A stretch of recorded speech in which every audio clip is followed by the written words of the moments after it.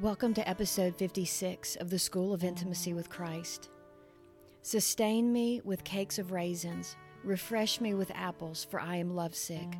Song of Solomon, chapter 2, verse 5. Have you ever been in love and separated from the one you love? Every moment apart seems like an eternity, and all thoughts focus upon reunion. Our Shulamite is lovesick, desperately longing for her beloved, so much so that it affects her physically. It makes her weak. Those who know the beloved, who really know him, long for a continual awareness of his presence. When he seems hidden, or when circumstances of life take our focus from him, even momentarily, from deep within a hunger arises. Our Shulamite requests the sustenance and refreshing of raisins and apples. The root word of apples carries the meaning of breath. The raisin is derived from the grape, which is used to make wine. Both of these rich with symbolism.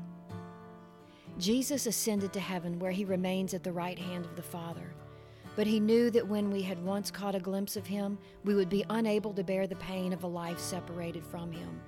So he sent his very own Spirit to dwell within us. The Spirit of God is the cure for our lovesick souls, bringing us through each day of longing for our beloved, keeping us in the sweetness of his presence until the day we see him face to face.